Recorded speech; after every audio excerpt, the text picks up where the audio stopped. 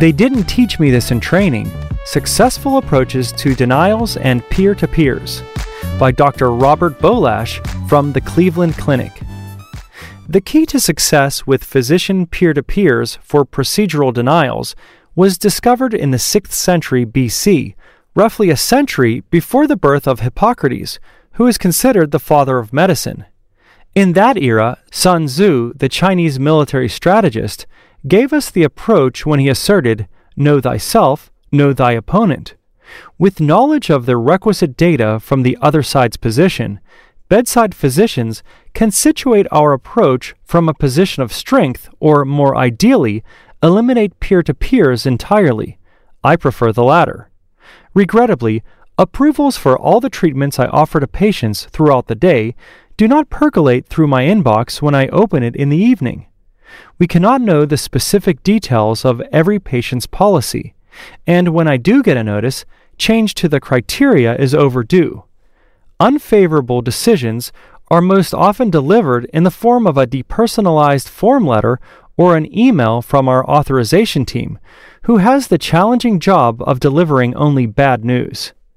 I broadly characterize insurance denials into 3 buckets: things I haven't done, things which make little to no clinical sense, and things which make little to no logical sense.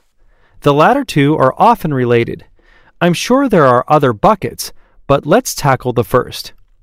Each year, patients subscribe to a plan or agreement, similar to a contract, with an insurer such as the Centers for Medicare and Medicaid Services or a for-profit entity.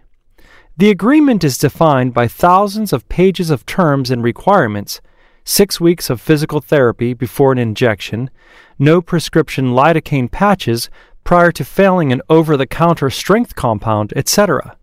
If I read the denial and recognize that I haven't ticked the box for a missing bucket, I most often acquiesce and follow the terms of the agreement. The second 2 buckets are when I experience the most frustration.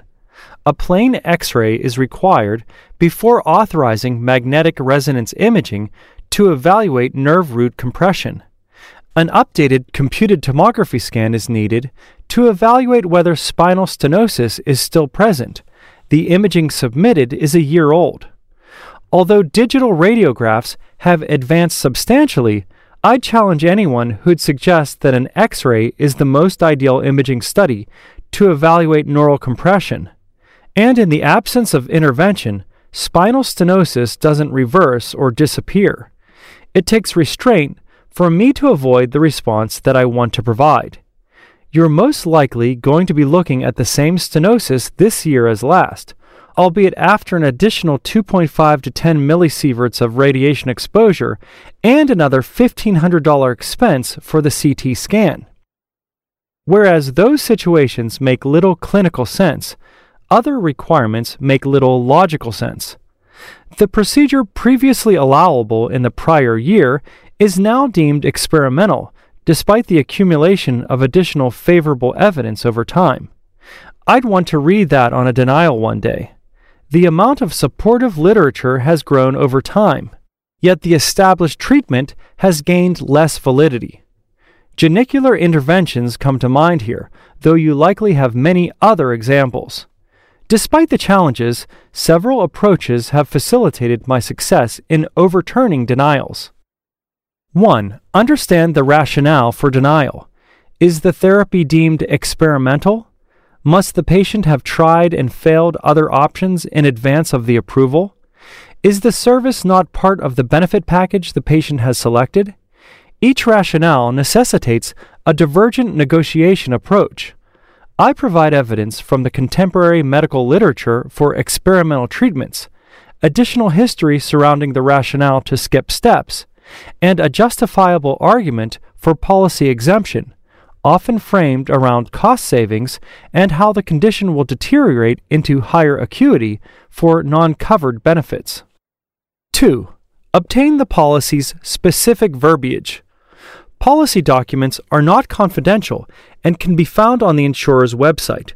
With those data, you're embodying Sun Tzu and approaching the reviewers from a position of strength, knowledge.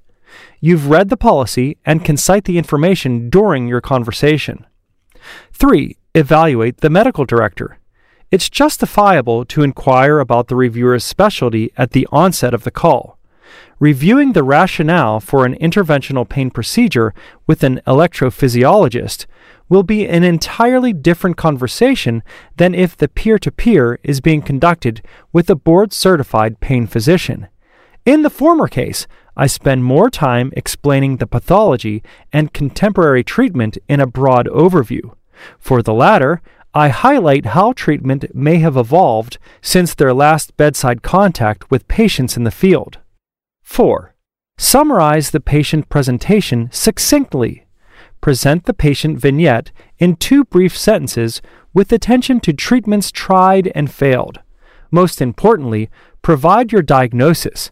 Eliminate all extraneous details that don't point the medical director directly toward the rationale for the study or therapy you're requesting be approved. 5. Summarize the treatment and its evidence even more succinctly. Name the diagnostic or requested therapeutic again.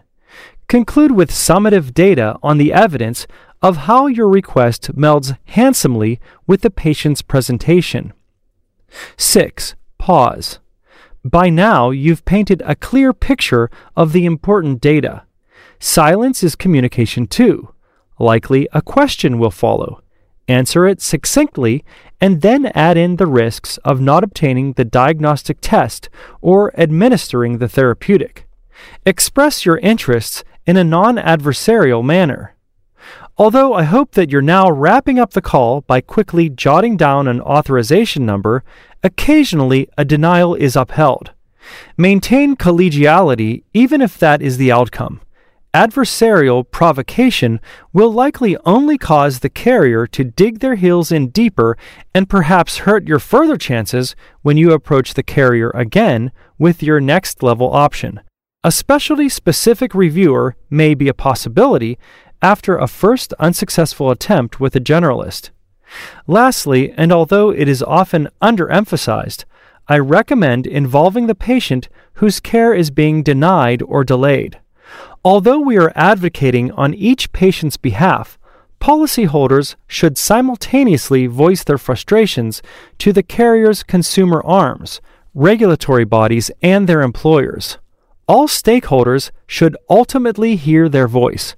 Open enrollment occurs each year, and the marketplace is not without choice. If requests are a consistent struggle, the idea to relax stringency or change carriers may percolate. Thank you for listening. If you liked this episode of ASRA News, please consider subscribing, sharing with a friend, or leaving us a review.